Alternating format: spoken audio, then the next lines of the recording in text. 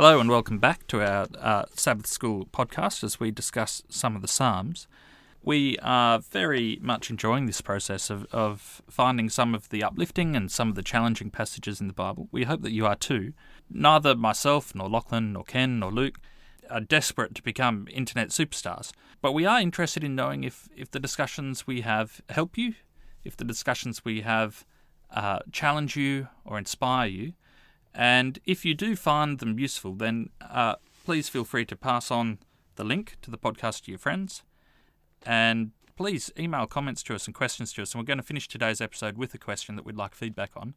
The email address that we receive comments on is sabbathschoolfromhome@gmail.com. I'm Cameron, and it's really good to have you here with us. Yeah, g'day, I'm Ken. Great to be here discussing this Psalm 138 this week.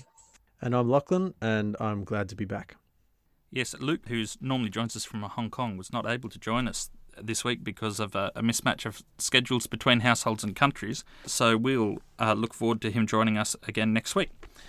As Ken said, the psalm we're discussing this week is Psalm 138, chosen because it's adjacent to Psalm 137, our psalm from last week, but very different in tone, and from actually a different period in Israel's history. It's very interesting to see the contrast presented by these two psalms. Lachlan, do you want to start reading the psalm? And we'll read 3 verses each. Yeah, sure. I give you thanks, O Lord, with my whole heart. Before the gods I sing your praise. I bow down toward your holy temple and give thanks to your name for your steadfast love and your faithfulness. For you have exalted above all things your name and your word. On the day I called, you answered me. My strength of soul you increased. All the kings of the earth shall praise you, O Lord, for they have heard the words of your mouth. They shall sing of the ways of the Lord, for great is the glory of the Lord. For though the Lord is high, he regards the lowly, but the haughty he perceives from far away. Though I walk in the midst of trouble, you preserve my life. You stretch out your hand against the anger of my foes. With your right hand you save me. The Lord will fulfill his purpose for me. Your love, O Lord, endures forever. Do not abandon the works of your hands. Well, this is very much more of a standard psalm. This is the sort of psalm that we tend to hear a little bit more of. Yeah, I can imagine this psalm being read out in an evensong program, in a thanks program. This is exactly what we've been looking for. Yeah, it's a bit easier than the psalm from last week, though there are some interesting similarities. In the very first verse, there's a reference to praising God before the gods, which in my translation is put in inverted commas, a suggestion of praising God amidst foreigners. It's interesting that when they actually were foreigners, as recorded in the previous psalm, they found it quite difficult to praise God. In verse 2, Cam, they bow down toward your holy temple. That's also making me recall stories of their exile. So that fits with the idea that you just said about being in the presence of other gods or foreign religions. But it's your steadfast love and your faithfulness this time. It's not sorrow. It's a very different feel. There is, though, a reference. I mean, it's oblique and it's quite palatable. It's a bit less in your face than in the previous psalm. It does refer to the author's foes in verse 7. You stretch out your hand against the anger of my foes. The Psalms very much do have an us versus them mentality. Yeah, there's a very adversarial feel. Quite a lot of them are not even us versus them, are they? They're me versus them. This one, it's interesting. This one is the first psalm that we've looked at yet, I think, in this podcast series that has been so thoroughly the first-person perspective on the world. Yes, it's I give you thanks, I bow down on the day I called. It's also one of the first psalms we've read that is actually explicitly directed to God as the audience. It's interesting to look at the contrast between what David does and what he praises God for. So David says, I give you thanks. I bow down toward your holy temple. I called, and I walk in the midst of trouble.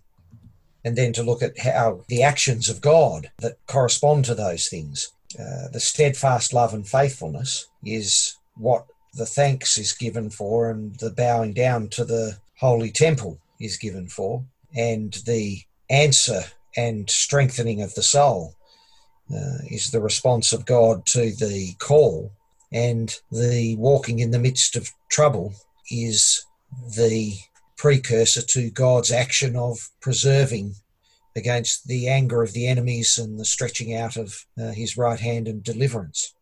That's made me think of something, Ken, as you were stepping through that. This is a psalm of thanks. And am I missing something? There's no sort of petitions or requests. It's not a psalm saying, may your name be exalted. It's observing God has exalted his name above all things. Mm-hmm. It's not a psalm saying, may you preserve me. It's a psalm observing, God, you do preserve me. So its entire construction is thankfulness for what is being observed to happen, not at all a request for it to take place. Except for the last sentence. Ah, yes. Which is an interesting contrast. And one of the questions that it might be worth pondering further is, when David is with his whole heart giving thanks for God's steadfast love and faithfulness and his deliverance in the midst of trouble from the anger of his enemies, and in the very sentence before is confidently saying that God will fulfill his purpose because his steadfast love endures forever. But he still has to say, don't forsake the work of your hands. Why is it that such wholehearted thankfulness still carries with it a need to remind God to hang about? Well, it's not the only passage of that sort, is it? There's Moses has to remind God that if he doesn't bring these troublesome people into the promised land, he's going to have it won't look good on his resume as a god. I mean, if he does his miraculous deliverance and can't follow through with it. There is Abraham who negotiates with God, and in the New Testament there's the Greek woman who employs some really good reasoning. She argues her case and impresses Christ. Christ says, we don't take food off the table and give it to the dogs. She says, yes, but the dogs do get the bits the children don't want, which must have been a very insightful comment for Christ, and must have been in his mind when he tells the Jews that if he'd gone to Tyre and Sidon, they would have accepted him. Maybe God just enjoys the interaction. He enjoys being asked for things. And we ought to do it.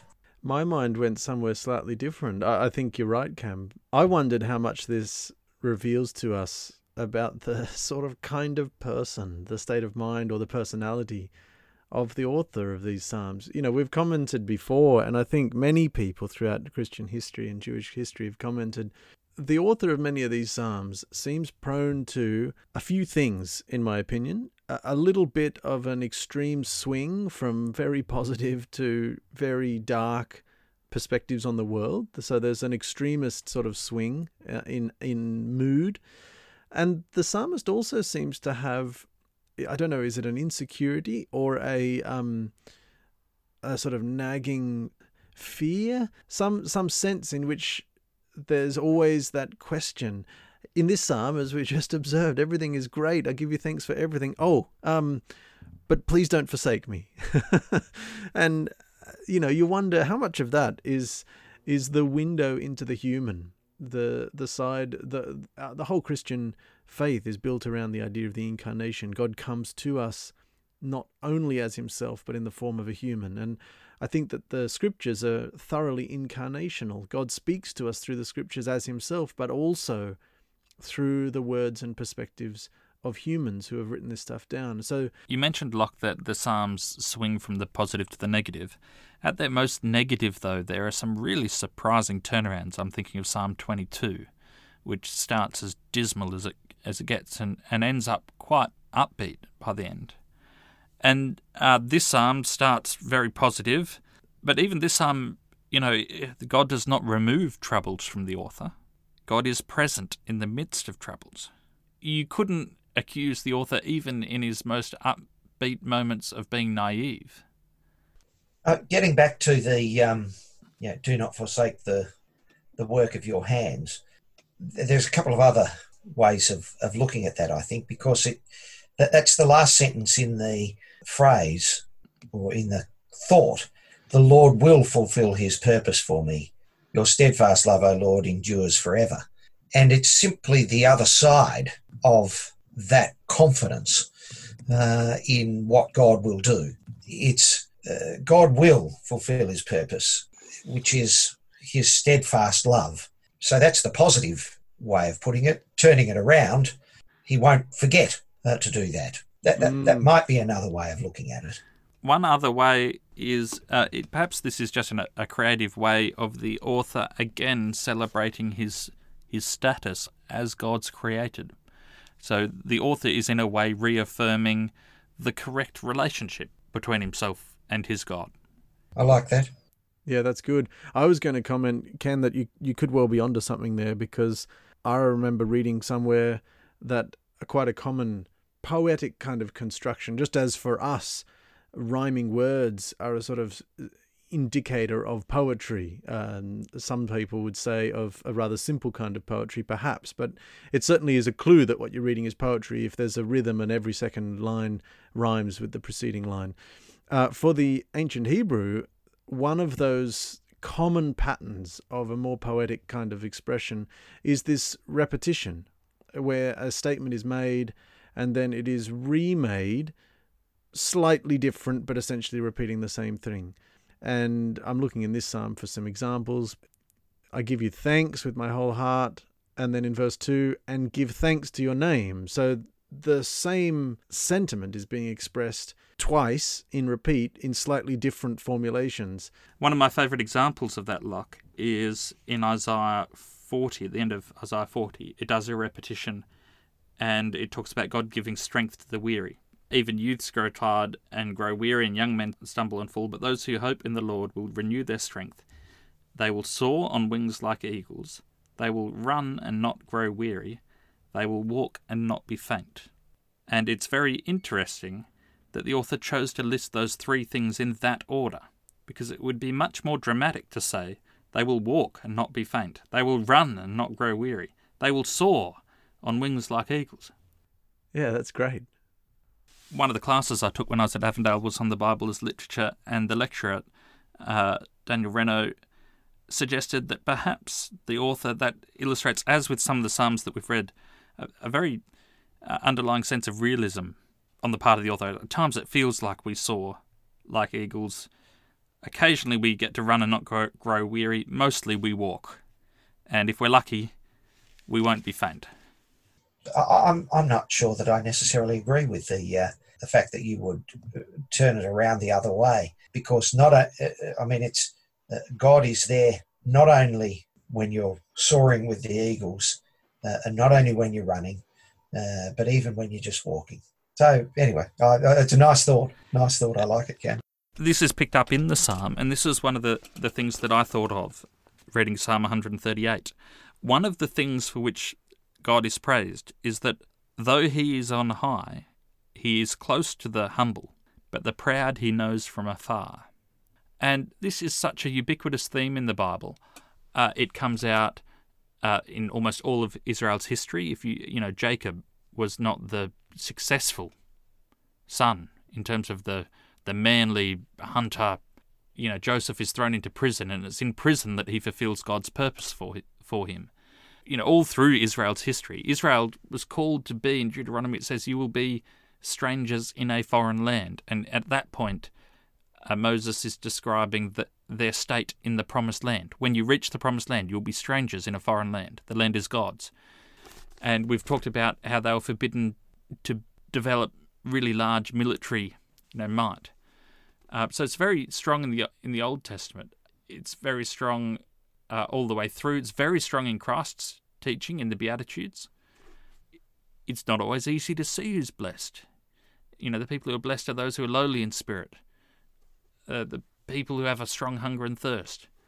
It comes out strongly in the Magnificat, in Mary's song, when she finds herself pregnant, which says was upheld to be the sort of epitome, the psalm, Jewish psalm at its best. Mary refers to this property of God, that God is close to humble people, but the proud he knows from afar. It occurs in a verse I was discussing, Ken, with your father this week. 1 Peter, the cast all your cares upon God because he cares for you. That verse is given in the context of God is close to humble people, but he's opposed to the proud. And because he's close to humble people, be humble, cast your cares upon him. And this message, this idea of God being the God of the lowly, is very countercultural. I mean, it was at the time. It's still countercultural. I think of certain American politicians, one in particular, who many people consider he has the mandate of heaven, and the proof that he has the mandate of heaven, the proof that God's on his side is his success, is the fact that he's proud, is the fact that he's a high flyer. And the whole health, wealth theology is really undermined by this psalm. The author of this psalm is going through troubles. The author of this psalm, wants to be remembered. So many of the stories of the Bible have that theme. I mean, how many of the big Bible characters that we know and love from way back, even as children's stories, were actually on the out? Pretty much every single one of the Old Testament prophets, they come in and speak to kings, but they're not kings. There's women. The whole book of Ruth, for example, is not even really talking about powerful people. It's very, very difficult to escape the idea that God is close to humble people. That's very much a theme. That's what Jesus was accused of most of the time. And indeed, he praised those who were humble, the widow's mite, as an example, going to the Beatitudes, the meek. One of the things about the do not forsake the work of your hands, if that were to be taken as an uncertain request, it might suggest that even the strongest and most sincere faith that carries with it an element of doubt, and that there's an inevitability to that because the human condition is such that God will always be mysterious, and the ways that he works will never be contained and constrained by human thought, so that while there can never be any doubt about his faithfulness, precisely what that will look like at any given point may not always be predictable. It's interesting, isn't it, in verse 3 when it says, I called and you answered me. Does he? I mean, not if you read all of the other Psalms, not all of the time at least. In my translation, it's worse. It says, on the day I called, you answered me. That's a bit hard to say. That always happens, perhaps. One of my favourite passages in the Bible is when Mary and Martha asked Christ to come to heal Lazarus. And Christ does not come on the very day. What he says on the very day is to his disciples, don't worry, this won't end in death. Then he hangs around, fools about for 2 days. And then he says, all right, well, we'd better go because Lazarus is asleep. And the disciples question Christ. They say, if he's asleep, he's getting better. It's fine. We don't need to go. And Christ says, no, you don't understand. He's dead.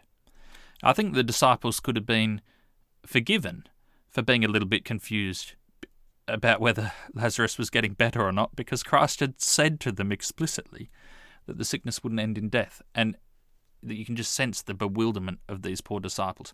Because then Christ turns to them and says, hey, do you know what? Lazarus is dead, and I'm glad he's died because it will help you believe in me. Because 2 days ago, remember, I said it wouldn't end in death, and now he's died. And it must certainly be the case, drawing on your earlier comment, Ken, that a life of faith must, I think, necessarily be so mystifying and bewildering at times, because we are dealing with a God. We are the created, he's the creator. He is genuinely above us. Of course, Christ is right. The sickness doesn't end in death. But the way it happened was not the way, I don't think, that Lazarus would have chosen, or Mary or Martha, or the disciples. It was a difficult time for all of them. Yeah, very difficult. It's so easy for us, I think, reading the Gospels to just judge very harshly the disciples and all of the people around and say, why couldn't everyone see what Jesus was doing? Surely it was really obvious. I think little episodes like that are really helpful to confront us and remind us what Jesus was doing was communicating something so dramatically different from what they had in their mind. It's absolutely no surprise at all that they really had difficulty keeping up with him. And, we benefit from so much hindsight, and we know the ending of the story when we start reading the beginning. It's not fair for us to jump in and say, oh, well, we would have been so different had we been there. Yeah, well, the other point that has to be made is either Christ was naive or he was doing this deliberately. He was actually trying to confuse his disciples. Yeah, and sometimes, that doesn't need to be malicious, does it? Sometimes what he may well have been trying to do was he may well have been trying to orchestrate an event so memorable, so confronting, so surprising, and so different from expectation that it was memorable and transformative.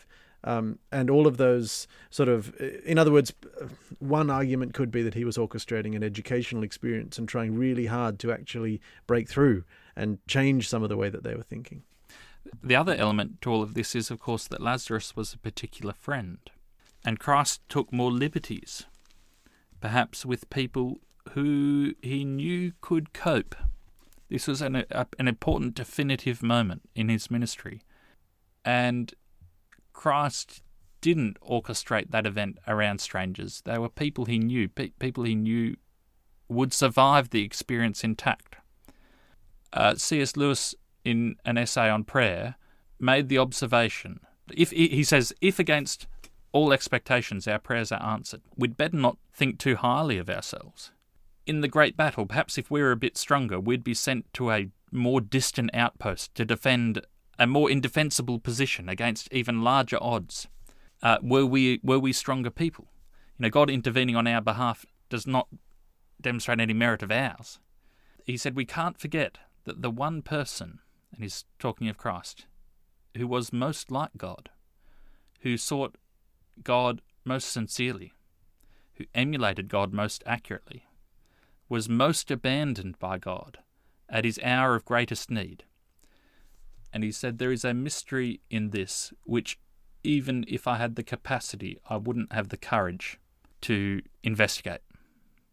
There is very much a sense, even in this psalm, that being God's, cherished creation doesn't mean you don't have trials. God is with you there through them. So I still have some difficulties with this wording of, on the day that I cried out, help came. And I thought back to a different story, which can't fall into quite the same category, but has a similar theme. And it's the story of the Exodus. And if you think back to Exodus, the book of Exodus opens, and it actually opens, I just went and checked it. Chapter 1, it talks about Pharaoh oppressing Israel. Then there's the story of the birth of Moses in chapter 2, and it gets all the way through to where Moses flees to Midian.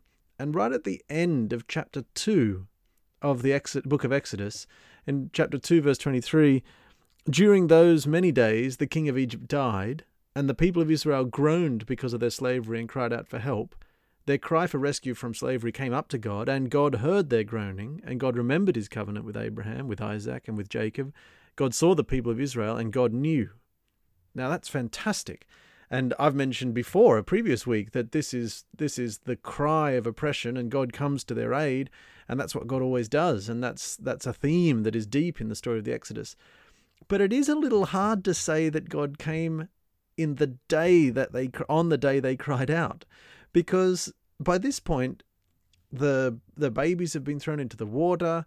They've been oppressed. They've been slaves, presumably for more than a day. Definitely for more than a day, because for at least Moses' lifetime. And so I find myself wondering this tension where the psalmist says, "On the day I called, you answered me."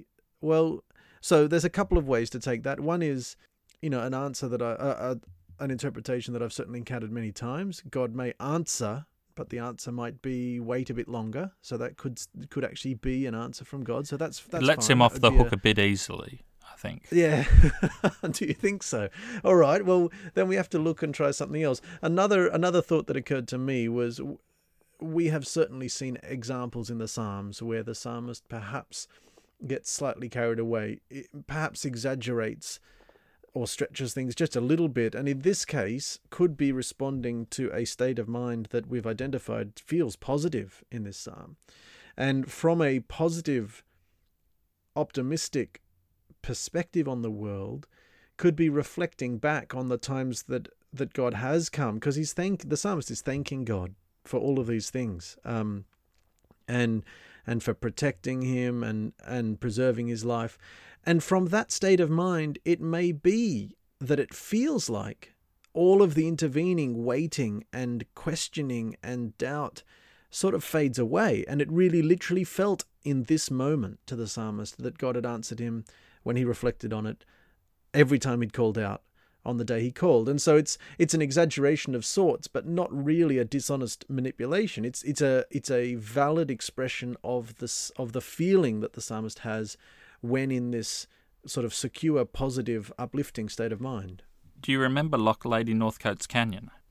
I certainly do. So Locke and I went on a bushwalk once, and the pivotal moment in my mind was after walking for about 12 hours on a day when we'd planned to walk for about 6, and almost gotten lost about 3 times and stuck in a canyon. It was pouring rain, and it was the snowy mountains, and it was freezing cold, and it was winter, and we hadn't got to the hut, and it was dark, and we decided to pitch a tent, and we pitched a tent on an island, which was a bit of a worry because we were in a canyon and there was a river flowing on both sides of us, and it started to rain, and we hoped the river wouldn't rise, and then we lit a fire, which was against the rules except for emergencies, and we thought this probably was an emergency. And then just as the fire developed some warmth, and this is a very clear memory, the fire disappeared. It didn't go out in the sense that fires normally go out. It just wasn't there anymore. And we went over to peer at the fire, and we discovered that the island we were on was not an island. It was boulders onto which some undergrowth and ferns and stuff had fallen and grown, and the river was flowing underneath us. And our fire had, Oh, no. our fire had burnt through. Oh, no. Our fire burnt through, and it disappeared into the river in a little puff of steam. And we was the only response to that was there was none of us had any appetite to try again and light a second fire. We just said that's it, and we crawled into our sleeping bags and went to sleep. And the next day we found that the hut we were aiming for was only a bit less than a kilometre down the river. Oh. The point was that one of the girls on the trip vowed and declared at the time, most vehemently, that she was never ever going to look back on this experience in a positive light. And a month or two later, I overheard her describing with, obvious relish to her friends the huge trials and hardships that she'd been through. And it was obviously a story she was going to enjoy telling for the rest of her life. So, things do look a bit different in retrospect, and perhaps this psalm is one of the psalms that's written in retrospect. I looked back, and now that I look back, I can see that God answered. Maybe this is the sort of psalm the disciples would have written after Lazarus had risen from the dead. Yeah, well, quite. And look, I've had experience of how, in the way that I see it, God set up answers to a prayer that I hadn't even yet prayed in very particular ways that in fact involve the phrase that we looked at a little while ago about God granting the desires of your heart, which is one of the reasons why that particular passage is so important to me. The story's too long and I can't share it now, but time for God is not the most important detail. Yeah, I like the idea that if he, on occasion, feels a little slow to respond, but on other occasions he responds before we've even thought of the request or the prayer to ask, then maybe it's true that on average it's mathematically correct to say that on the day I called you answered me. Like, there's no suggestion in this psalm now that I look at it. The psalmist is not suggesting that God always answers on the day. Maybe he has a specific instance in mind. Maybe he's thinking of a particular trial in which he turned to God and God answered in a very direct way on the day. I like that. I like that because I think we've explored a couple of instances where we could, from the raw logic side of things, poke a little hole in this and say it can't be always true. But you're exactly right. The fact that it's not always true doesn't diminish in any way the times when God does in fact answer time critically, right away when called, and that could be one of those moments exactly that's on the author's mind. Well, we're running out of time, and there's many other interesting things to pull out of a psalm like this. We've got a couple of requests for our listeners at the end, but before we do, and before we wrap up with this psalm, so anxious were we to jump into our discussion, we forgot to start with a prayer.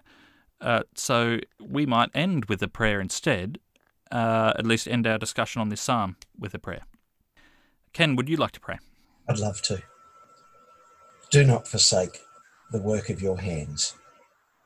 We bow down and give thanks for your steadfast love and faithfulness. Amen. Amen. Now, one thing which we've not done in previous episodes, but which I think could be fruitful, is finish our discussion. We've run out of time. What are the things that you would love to discuss, Locke and Ken, if we had more time? And perhaps our listeners can voice their answers, their opinions, their ideas about the questions. Do either of you have something that springs out of the psalm that we've not had a chance to deal with, or the psalms in general, as we look on the last 4 episodes that we've done? One thing that occurs to me, we didn't get a chance this evening much to look at verse 7. We discussed it briefly, but walking in the midst of trouble, preserving my life, stretching out your hand against the wrath of my enemies. This time we've talked in really positive terms, and perhaps we've done that to compensate for some of our previous discussions that have looked at some of the negative and more distressed states of mind of the author of the Psalms. But I think there's an interesting question there about experiences or times where you feel God has preserved your life, has reached out his hand to defend you from enemies and to protect you in times of trouble. We've commented a number of times. It barely even needs to be said again. But right now, globally, a lot of people are in the midst of trouble. So there's almost certainly some interesting thoughts there. I would ask the question, what does this psalm, specifically thinking of verse 7, but then the whole frame of the psalm, have to say about those experiences of trouble that we might live through today? That sounds great. Ken, is there anything that springs to mind for you? A more general, even than that ubiquitous problem of pain that, perhaps Locke wasn't referring necessarily to that as a problem, but really as a response. How do we respond to walking through the midst of troubles, which is a different issue. But for me, a more general issue is how does one talk to God? How do we pray? I think the Psalms are wonderful examples of prayer, but it's still a perplexing issue for me. Prayer, how, why, and what response ought we expect? My question is related, Ken. These were not just prayers, these were songs. In our discussion, we've yet to find a psalm, although perhaps the one we've done this week is the closest we've come to so far, that resembles the sorts of songs that I hear sung in the churches I attend. At least most churches that I know of that sing worship songs. The songs have a very different tone to most of the psalms. What was the purpose of these songs? Where were they sung? Did the psalmist, did the ancient Israelites have a broader scope and a broader concept of what worship was? And how much human experience was allowed to be brought into worship? How large was that scope? Is there a challenge in this to expand the repertoire? Why are so few of our worship songs in minor keys? There's a great Tim Finn song, Living in a Minor Key, a melancholy mystery. Right.